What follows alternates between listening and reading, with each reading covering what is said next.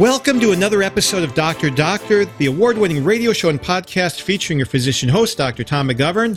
Dr. Andrew Mullally. And I'm Dr. Chris Stroud, and this is the show where we and our guests discuss relevant health-related topics from an authentically Catholic perspective. As usual, today's show will be heard across the EWTN Global Catholic Radio Network. We didn't need to look far for this week's guest, unraveling the mysteries of obstetrics and gynecology, or gynecology and obstetrics. We have our own Dr. Chris Stroud.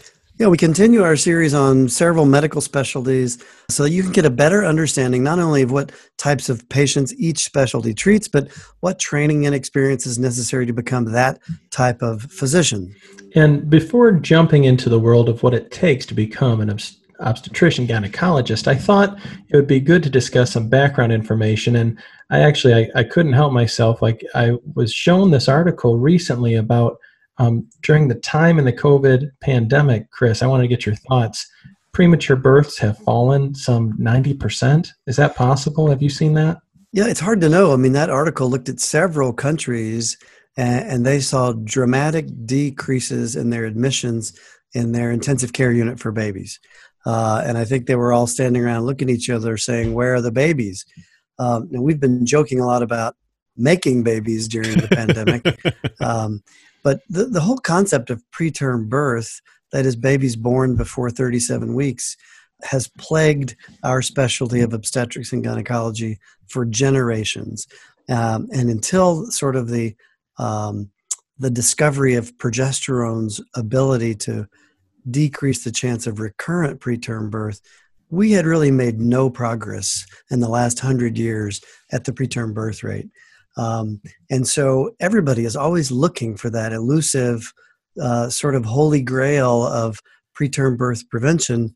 Gosh, looking at this article, it sounds like the pandemic was the thing that we needed all along. I can't begin to hypothesize as to what it is about the pandemic that would decrease preterm birth rates. Pretty fascinating, though. Because in the article, they talk about different potential things, but none of them seems to make sense. And one thing you were talking about offline is that bed rest does not reduce preterm birth. No, one of the things that's probably most commonly suggested or recommended, yet the data has shown time and again, bed rest does not prevent preterm birth. Yeah, and so I think it's probably erroneous to think that the pandemic led to pregnant women laying around in bed all of the time. So it's probably worth trying to figure out how activities or behaviors may have been affected by the pandemic in these countries that saw a dramatic decrease. And was it really social? Is it cultural? Is it both? It's hard to know. It's fascinating. I know we've talked with a lot of our guests on this show about some of the positive things that came from the pandemic, spending more time with our families, watching great movies, things like that. You have to wonder where that connection with preterm birth might lie. Well, I hope they figure it out. I think there's going to be a lot to unravel in the future with, we saw such a decrease in just general illness. Now, to some extent, if you never interact with anybody, you can't transmit illnesses. But this has really affected so many areas. Man, if we could make a dent in preterm birth, that would be great. One more reason for all of the introverts to celebrate that now by behaving the way they wanted to behave naturally, preterm birth rates may fall. That sounds like a study there, Tom, right? Introvert versus extrovert and preterm birth rate. Ooh, yeah, we could break that out, but I don't have time for that. So let's go on to the next question.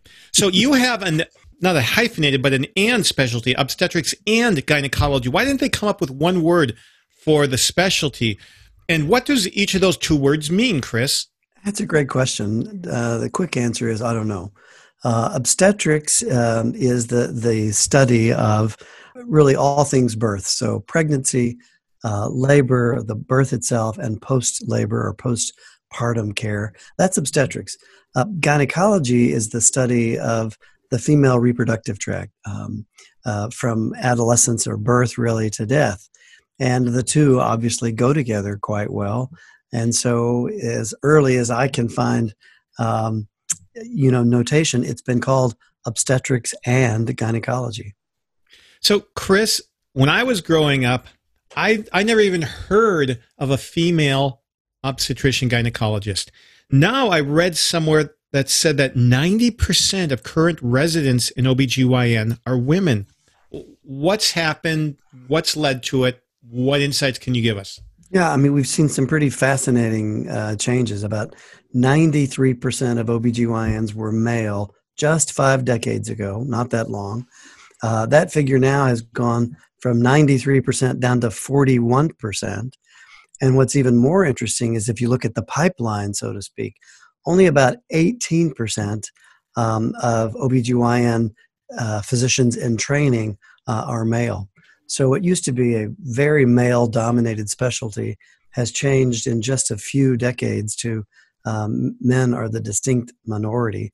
Now, you might think, well, it's just because there's so many more women in medicine, and to a degree that's true, but if we look at other specialties, so in 2017, in the United States anyway, 85% of residents were female, as I said, but among all specialties, men outnumbered women at 53 to 47%. So it's not across the board. Really, obstetrics and gynecology has seen the female shift that other specialties have not seen at all. And I don't know that there's any great explanation for that. A lot of people publish a lot of opinions on it.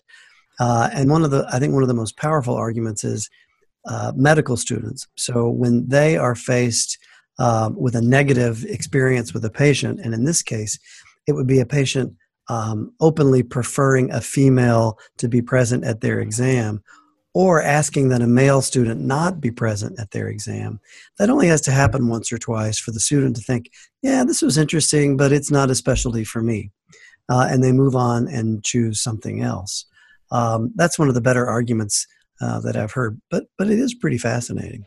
Well, I could attest to that. I mean, having relatively recently gone through training, I'd say easily a third of women did not want me as the male medical student in the room following the female OB-GYN in medical school.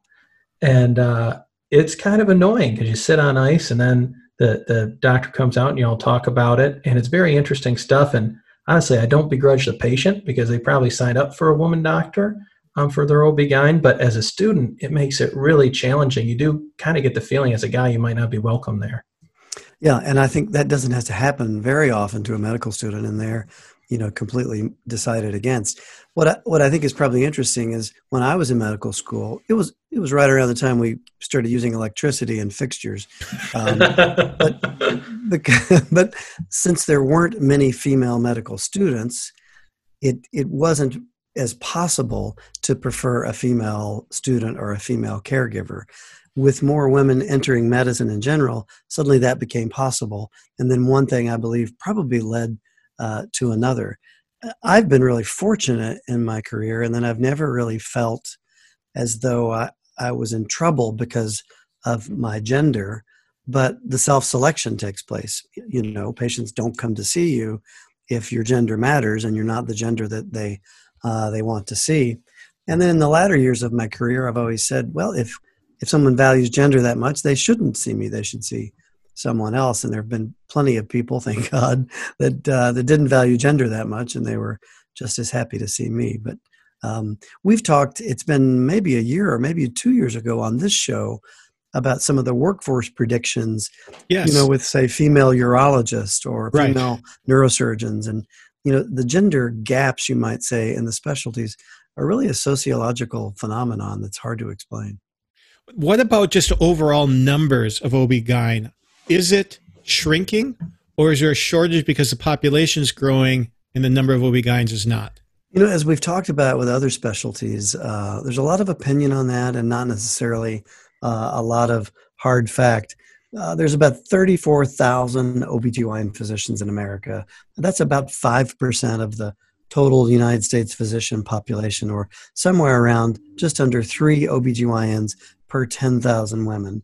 Some have said that there's as many as 8,000 too few OB/GYNs, and they'll look to statistics like a half of all U.S. counties lack a single OB/GYN. And certainly at various times in the last couple of decades, I can remember when there were dramatic shortages of obstetrical providers of any flavor, particularly in rural counties, with women having to drive many, many hours to get to obstetrical care beyond sort of basic care. And we've seen, I think, that ebb and flow with some of the supply issues and reimbursement issues and medical malpractice issues. It's a complex equation. So we could use more OBGYN doctors. I think the numbers probably suggest that's the case, or at least we could use them distributed more evenly. Yes. Or family physicians who can do most of OB. What percent of deliveries or OB care do you think family physicians can be, well suited to take care of, Chris? Oh, I'll probably defer to Andrew. He's an expert on that, having just finished his training a couple of years ago. What do you think, Andrew? Well, I guess it's mostly the regular vaginal births. I'd say all family doctors get that in their training, and that would probably accomplish, whatever the non-C-section rate is, 60-some, 70%. And then there's definitely, I did some limited training in C-sections when I thought I might be doing those. And I know some of my friends do those regularly as part of their practice. So it's an option, but it depends where you land. If you're in a rural area, as Chris has kind of pointed to, they need you. If you're in the big city, you don't want to be doing that. You want the people who do that 24/7 to be doing it. And it's interesting. We have to refer back to another show that we recorded on family medicine, but that's just another lifestyle sort of displeaser. The hours that go with birth would make a family physician maybe choose not to do that. And it sort of becomes a self-fulfilling circle there.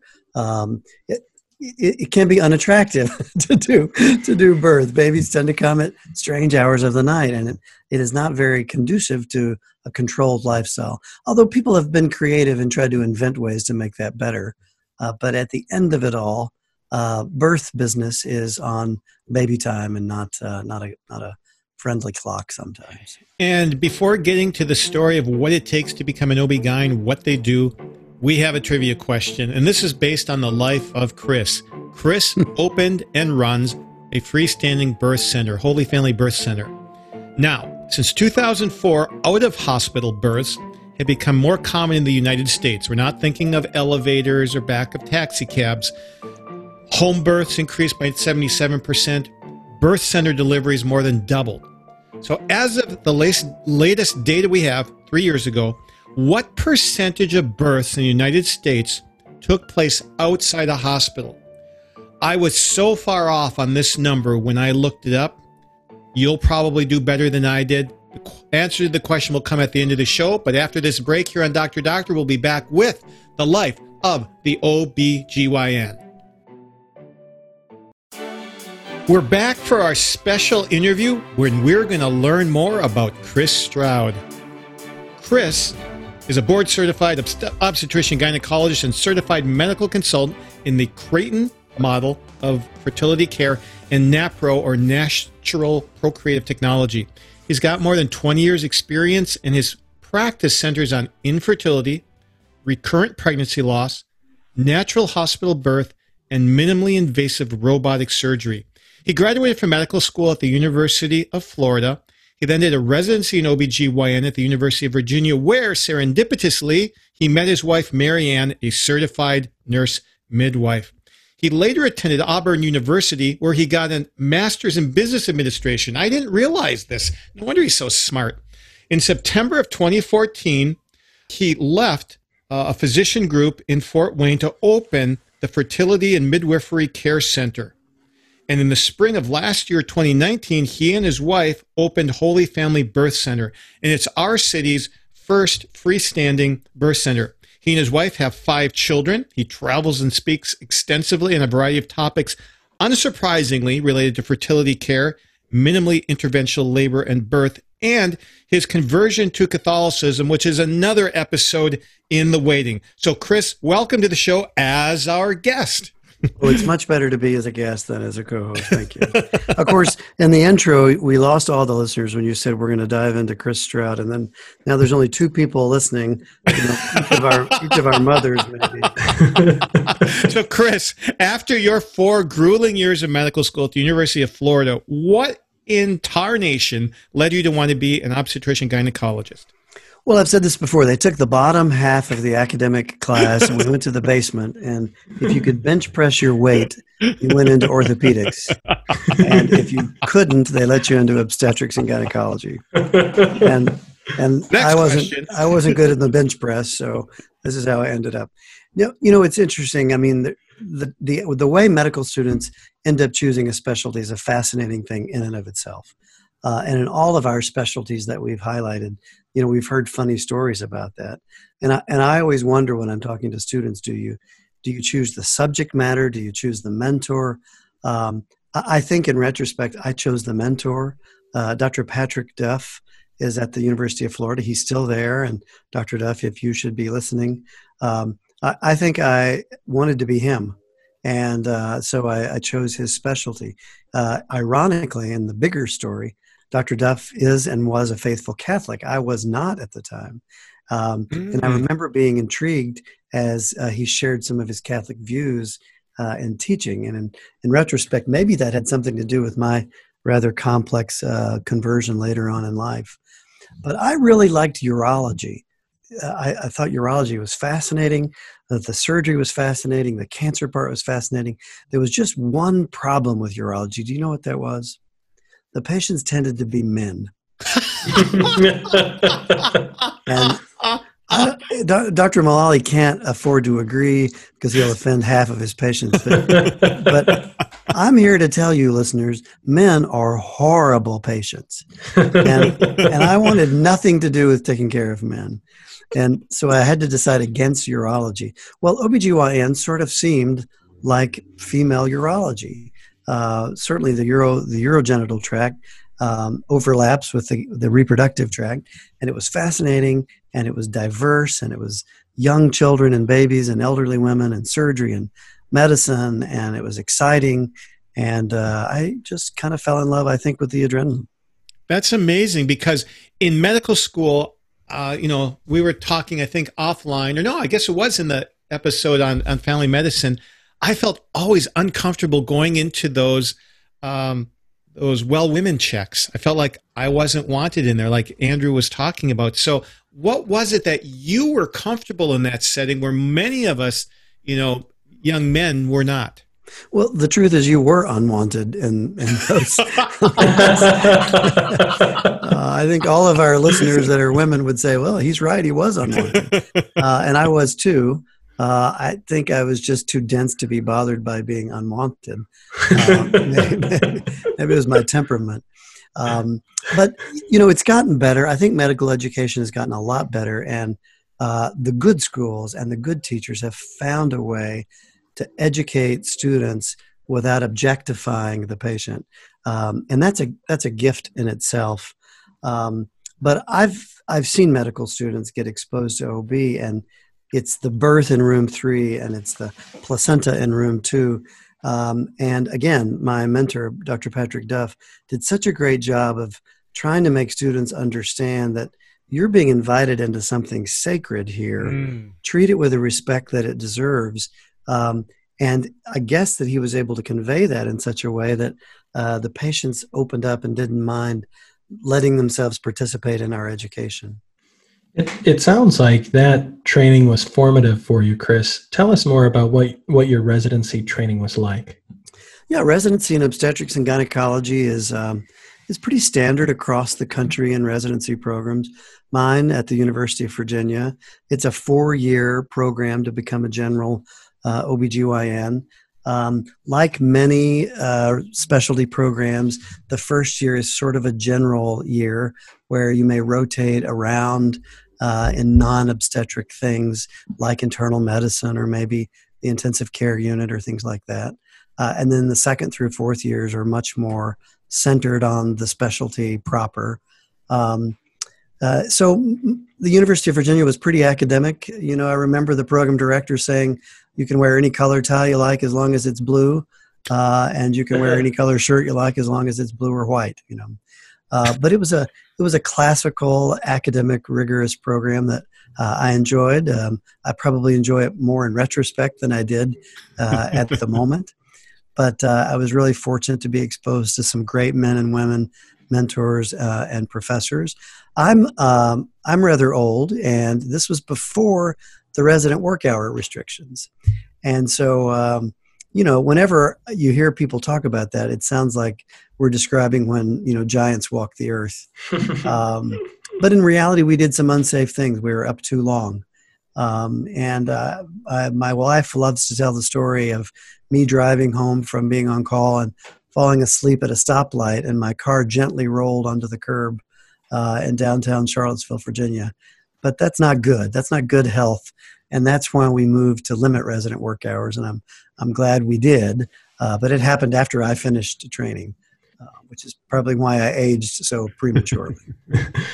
Chris, one of the things I've been asked by people interested in OB-GYN, and maybe some of our listeners are wondering this, is it possible to go through training and still follow your Catholic faith? Do you have to be around things like abortion and things that you couldn't participate in?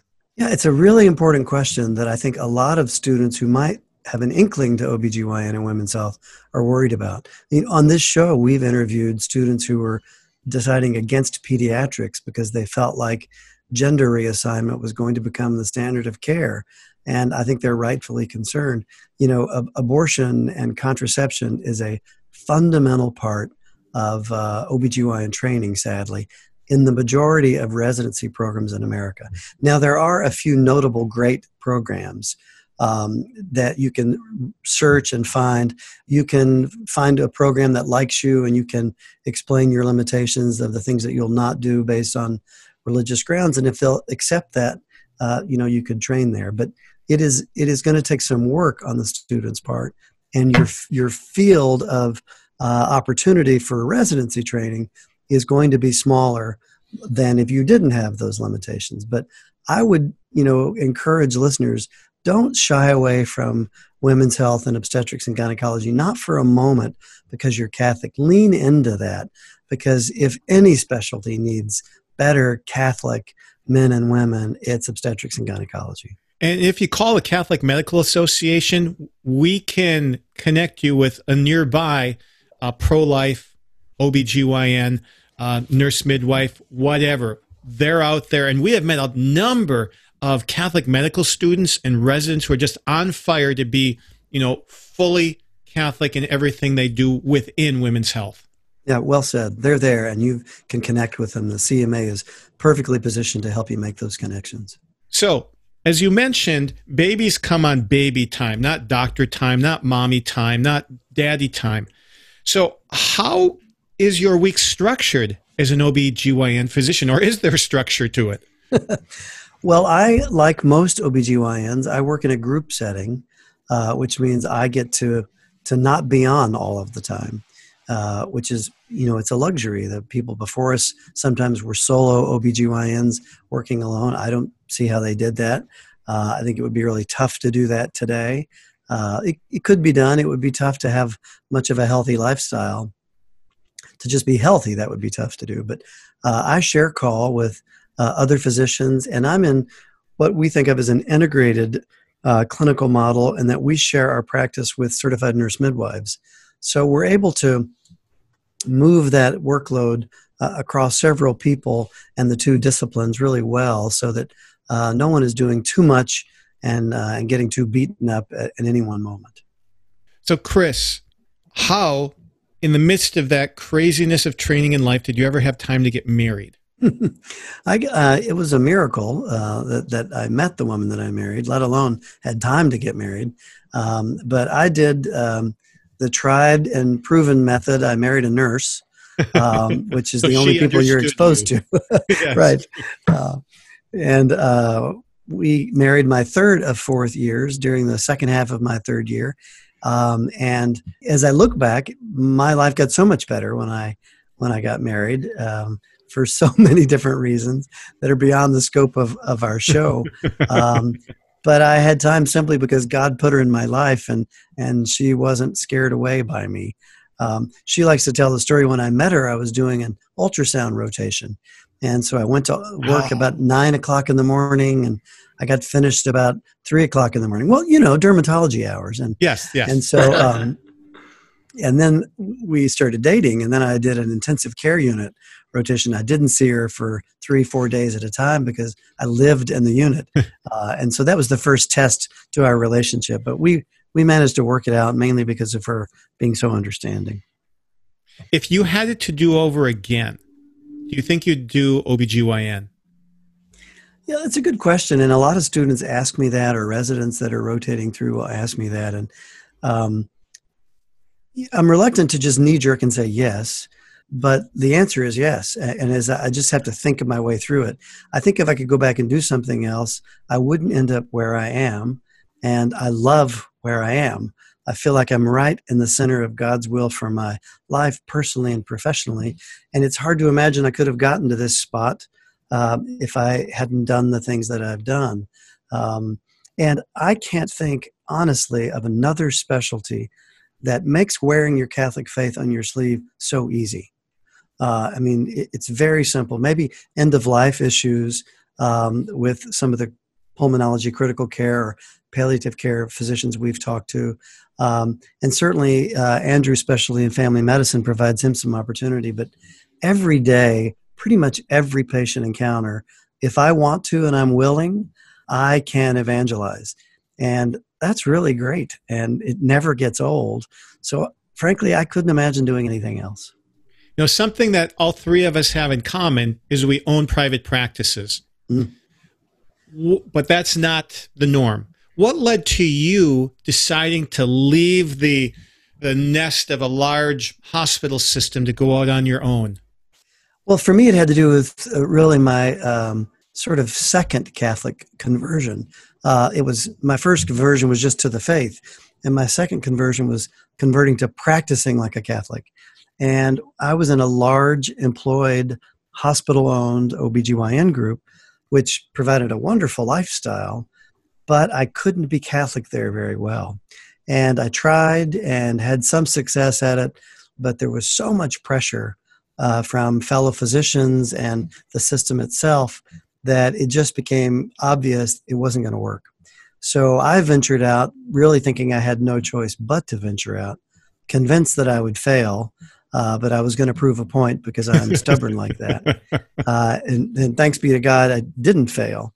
But you're right. The three of us are in a minority now. Most physicians are practicing in an employed setting. And we, the three of us, are practicing in an independent setting. Well, and now even with the birth center, that's got to be a whole new kind of venture. What led to that decision, and why are out-of-hospital births becoming so popular? Yeah, you know, I like to say most young girls grew up planning their wedding. My wife grew up planning her birth. Because her mother was a certified nurse midwife and ran a freestanding birth center in Bethesda, Maryland, long before it was a trendy, hip thing to do. And so she grew up as a teenager watching natural birth. So that had a great influence on me when I met her about how birth is supposed to be.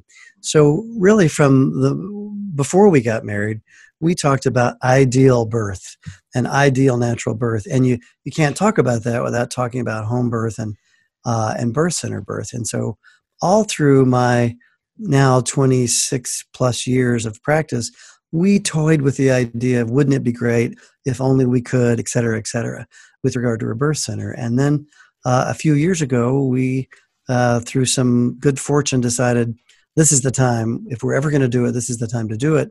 Let's get busy and let's do some due diligence and research and do it. And we've been open just over a year in May. I think we just had about 110 babies so far born in our birth center, and it's working. And patients seem to be happy, and babies are born, and it's truly beautiful. How is this different for your life as an OB-GYN to have these babies born in a center that you own and run versus a hospital?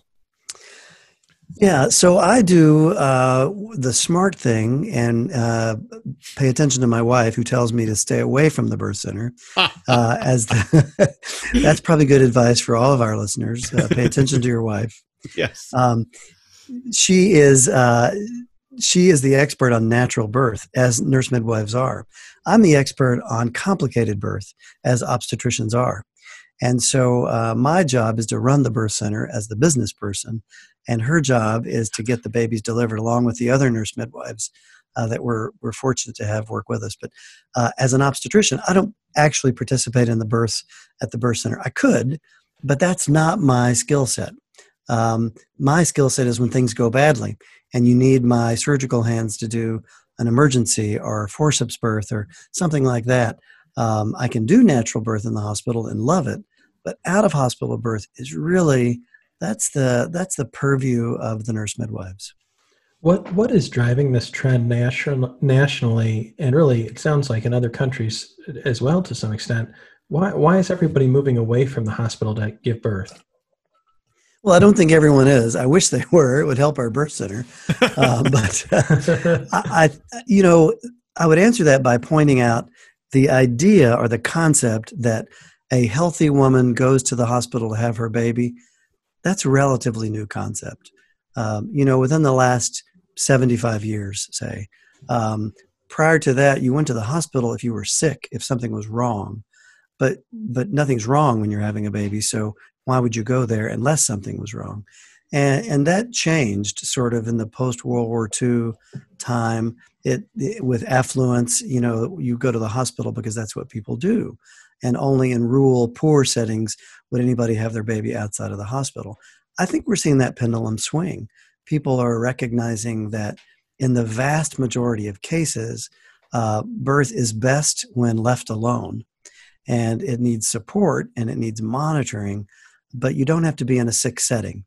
Now, we certainly know, you and I know all too well, that there are complications of pregnancy where women absolutely need to be in a hospital. And it could cost the woman her life and the baby its life if they're not. We're not talking about those cases. We're talking about the majority of cases, and those are not in the majority. But we're seeing that pendulum shift, and I think we're seeing people understand that birth is what women are made to do, masterfully created to do, I think we would say. And it works really well sometimes away from a hospital. And that's a great point to take our break. We'll be back with more of the life of an obstetrician gynecologist here on Dr. Doctor in just a moment. Abortion, pornography, embryonic stem cell research, corporate contributions to Planned Parenthood. Do you invest in companies that are engaged in these practices? The Ave Maria mutual funds do not, and their investment portfolios reflect that. Ave Maria mutual funds are managed to conform to pro-life and pro-family values. Long-term investors can invest in the no-load Ave Maria mutual funds. You can learn more about the Ave Maria mutual funds today at 866-AVE-MARIA or visit AveMariaFunds.com. And we're back with Dr. Doctor talking to our very own Dr. Chris Stroud about OB-GYN as a medical specialty. And Chris, we've talked about a lot of good things. The elephant in the room, so to speak, with OB-GYN is malpractice. It's something that scares a lot of people out of it. And I kind of wondered what your thought was on that, how you persevered through maybe some of those fears and what your experience was. Yeah, I'll play word police a little bit. So the problem is not malpractice. The problem is the cost of malpractice insurance. So we don't have an epidemic or a pandemic of incompetent, reckless obstetrician gynecologist. Thank goodness. There are bad apples. We know that in every specialty. But that's not the challenge. The challenge is trying to afford the malpractice insurance that you have to be protected. In fact, in most hospitals, you can't have privileges and be on the medical staff if you don't have medical malpractice insurance. And we've seen through the last really 20 years tremendous swings in the cost of medical malpractice insurance. And there's been a few big crises, in the late 80s, early 90s, in Florida, for example. It was a big crisis. I was in medical school there, and there were obstetricians, gynecologists leaving the specialty in large numbers, and that led to counties, especially rural counties, with no OBGYNs around. So it is a big problem. It's very expensive. That expense varies by state. What's the range of prices you've heard for malpractice insurance around the country? Yeah, it's difficult to compare state by state because a lot of states have secondary insurance pools For instance, in Indiana, there's an injured infant fund that you pay into. Because you pay into that, your malpractice is a lot less, but what you pay into that is substantial. But you'll hear upwards in Florida of $150,000 per year malpractice insurance. To in some more rural states, it can be a lot less than that. I don't think I've ever heard of it being less than 50,000, but I'm not an expert on state rates. A lot of states have caps on non-economic damages. I practice in Indiana. Indiana is considered a very favorable state. Right next door to us, Illinois, that's considered a very tough state and a very expensive to practice obstetrics in. And so, like any business, whether you're selling eggs or you're practicing medicine, you've got the cost of doing your business. And so one of the big costs of doing our business is paying for that premium. So right out of the gate, if you've got to pay a large expense like that, it takes a long time to make that up.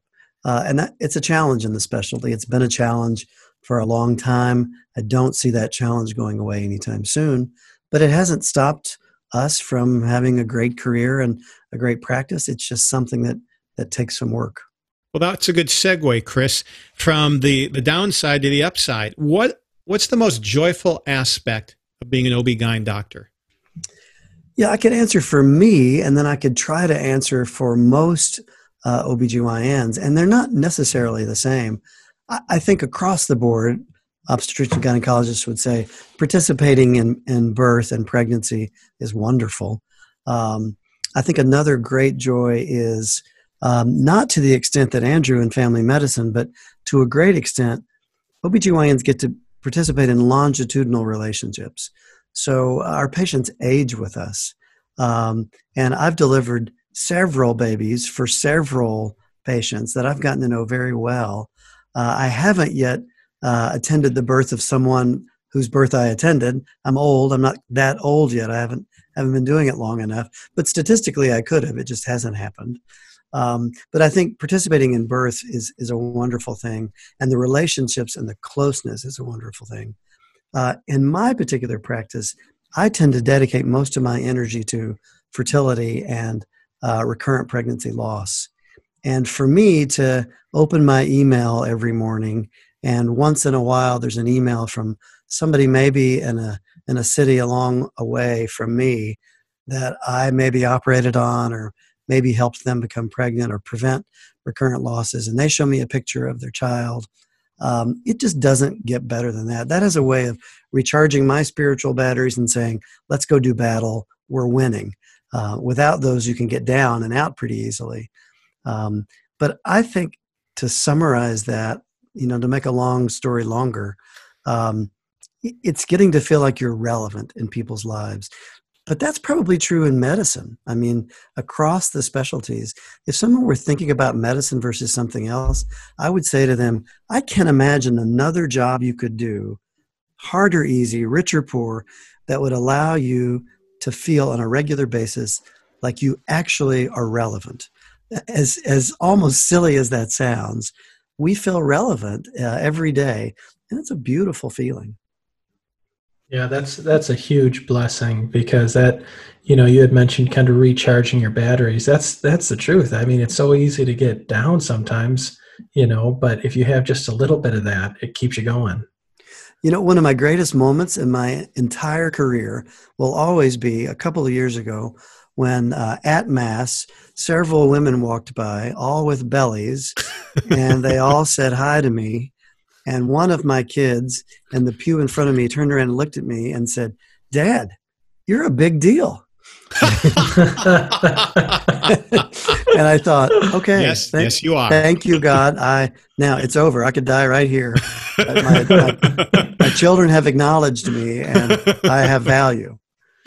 Chris, go ahead, Andrew. I wanted to talk to him more about midwives. That's kind of a unique thing about your practice. And looking at some of the statistics, especially with your wife being a certified nurse midwife, the stats that I saw was that midwives deliver about 12% of babies born vaginally and 8% total of babies born in the U.S. I kind of wondered if we could delve into that more. When is it appropriate to see a nurse midwife instead of an OB-GYN? Tell us more about them. Sure. Yeah, nurse midwives are nurses who then go on and get a master's in nurse midwifery. Some of them pursue graduate degrees beyond the master's level. Every state licensed nurse midwives a little differently. Specifically, nurse midwives have to be nurses before they can be midwives. There are midwives that are not nurses that are licensed in various states. Sometimes they're called direct entry midwives or certified professional midwives. And every state uses a different vocabulary and a different licensing for that. But universally in America, certified nurse midwives are nurses before they're midwives. And they're trained in the normal. They're trained in a wellness model. So one way to look at pregnancy and birth is it's normal until there's evidence that it is not. And then when there's evidence that it is not, get help and get that abnormality addressed. That's a nurse midwives approach to pregnancy. I was trained as a physician in the illness model. In an obstetrician's mind, when a baby is born, figuratively we say, "Woof, we got away with it again." And that's clearly not a wellness model. Now, I don't think that way, and nor do my partners, but that's kind of the medical model for obstetrics. So nurse midwives specialize in the normal, and they're very good at normal. They're very good at empowering women through education to understand the natural physiology of pregnancy and birth. I would argue, as I might with my bias, the perfect model is when you combine those two. So when you combine an obstetrician like me and a certified nurse midwife like my wife, we've got the best of both worlds. We've got a lot of overlapping skills. We've got unique skills, but when you put us together, we can handle anything that comes up, I think, pretty well. So I love that model, but we're very complementary, or at least we should be. You've touched on this before, Chris, that your Catholic faith definitely makes a difference in how you practice OBGYN. How do those beliefs affect what you do on a daily basis, especially compared to before your conversion? Well, it's helped with decorating my space a lot because I've got crucifixes everywhere, and I wouldn't know what to put up if I weren't Catholic. So, okay, next question. No. Yeah, that's come in handy. I think I said this earlier, but OBGYN I can't imagine another specialty where you could be so Catholic and need to be so Catholic. Certainly patients who see me are not always Catholic. But I would say with a few exceptions, they appreciate that I'm practicing in a way that's consistent with my beliefs. Even if it isn't consistent with their beliefs, they appreciate that we're doing something principled. I think this day and time, far too infrequently do we see that. Patients invite me in to their dilemmas. I have Catholic patients who are struggling with church teaching, maybe on contraception or maybe on family planning in general. And they invite me in and let me share my understanding of church teaching with them. And I just can't imagine getting to do that in another specialty. And I absolutely love that and cherish those moments. Well, and that's something that I can only imagine as a daily occurrence for you, that you're kind of rubbing elbows with a lot of the ethical things that, at least as a student, I think a lot of students are probably trying to run the other way from, dodge the challenges rather than confront them. How do you deal with, I guess, with patients, but also your medical colleagues when you come up against something that is common practice in OB, but it's not something consistent with our faith? Well, I'm going to go outside the rules of doctordom and divulge to our listeners that physicians can be a real pain to deal with sometimes. True fact. When I first converted and started practicing in a Catholic way, I had a lot of physicians come to me and say, "I don't understand. What are you doing? You seemed like a normal person before," those sorts of things. Now I find they generally just leave me alone. Because they know, like you, we're out there. It's clear. It's we don't hide it from anybody.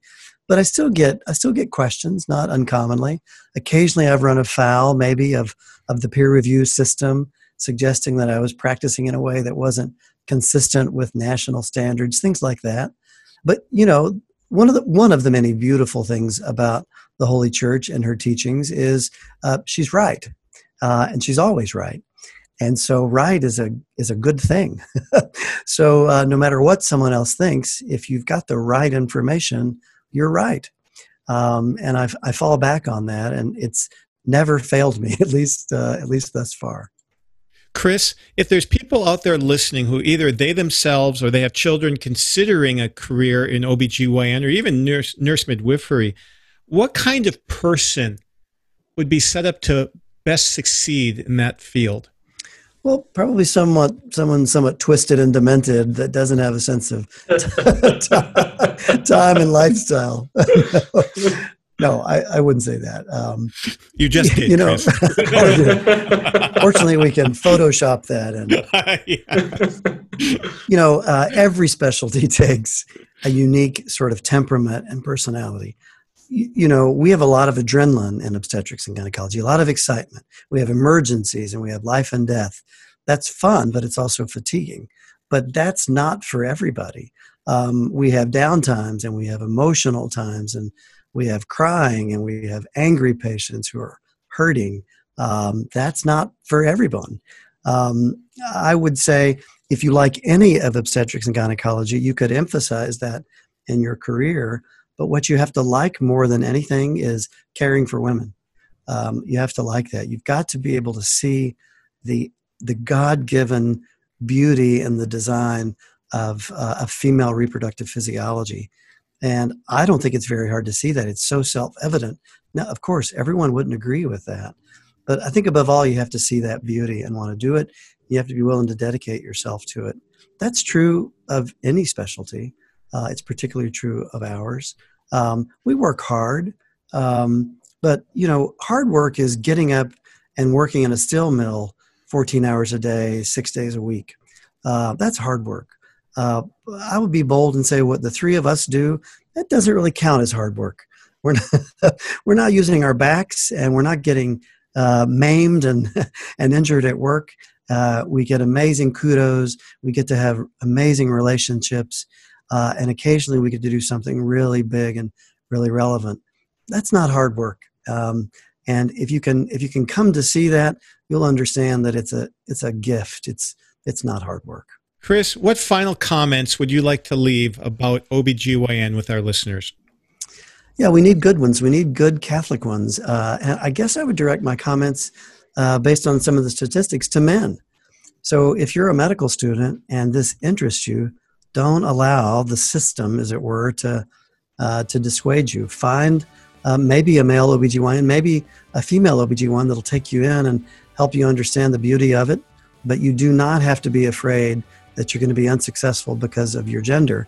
It's just not the truth. You might have a little bump in the road occasionally, but that's okay. It doesn't matter. Chris, that's phenomenal. I had a blast doing this. We're going to wrap this up after the break with our trivia question and your comments regarding the answer. And we're back with Dr. Doctor and the answer to the medical trivia question. Yes, and it relates to Chris's Holy Family Birth Center. In the world in which I circulate, I was under the impression that a huge percentage of women have home births, underwater births, above water births, I don't know, all kinds of births I'd never even dreamed of. Well, so I looked it up. And so that's the question.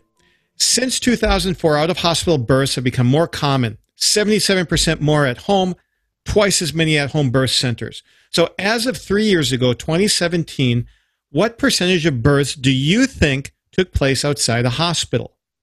And I was shocked at how few. I agree. My impression, just with the people I talked to, was much higher. The answer is 1.6%. Only 1 in every 62 births.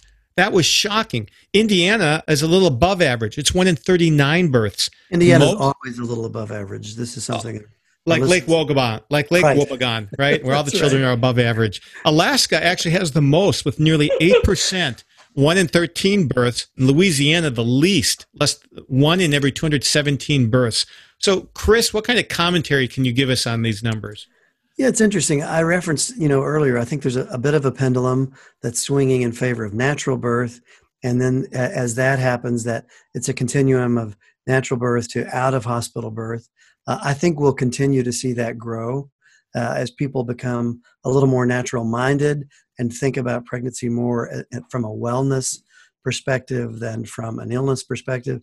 Anecdotally, the COVID pandemic drove a lot of people to the birth center because they didn't want to be in the hospital. Good point. There was a feeling as though it's unsafe. There were visitor restrictions in some hospitals, in some communities, all out visitor prohibition, and it was more lax in birth centers. So I think we'll see that number continue to grow. I mean, listeners, if it interests you at all, go to the American Association of Childbearing Centers, look up birth centers in your area.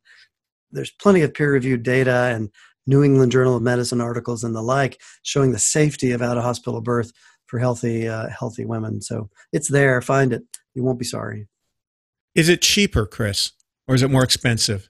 You know, comparing prices in medicine is so difficult, isn't it? We've talked before about health insurance. What hospitals charge health insurance companies is a big mystery that few of us could even begin to understand. But dollar for dollar, a birth at a freestanding birth center is a fraction of the price of a birth in a hospital, a fraction. Chris, thank you so much for your wisdom. I think you've inspired people to go into OBGYN. Thank you, listeners, for being with us for another episode of Dr. Doctor, the award-winning official radio program and podcast of the Catholic Medical Association, brought to you from the studios of Redeemer Radio on the EWTN Global Catholic Radio Network. And please, despite some of the ridiculous things you've heard me say on this show, share the good news of Dr. Doctor with a friend and invite them to listen on their favorite podcast app. They can always find us at redeemerradio.com/doctor and rate us and help others around you know how great the show is. And please write to us. Tell us if there's something you heard on Dr. Doctor may have changed your life, or if you have questions you'd like to have us address in future episodes. This is Dr. Tom McGovern. And this is Dr. Chris Stroud. And Dr. Andrew Mullally signing off until your next dose of Dr. Doctor.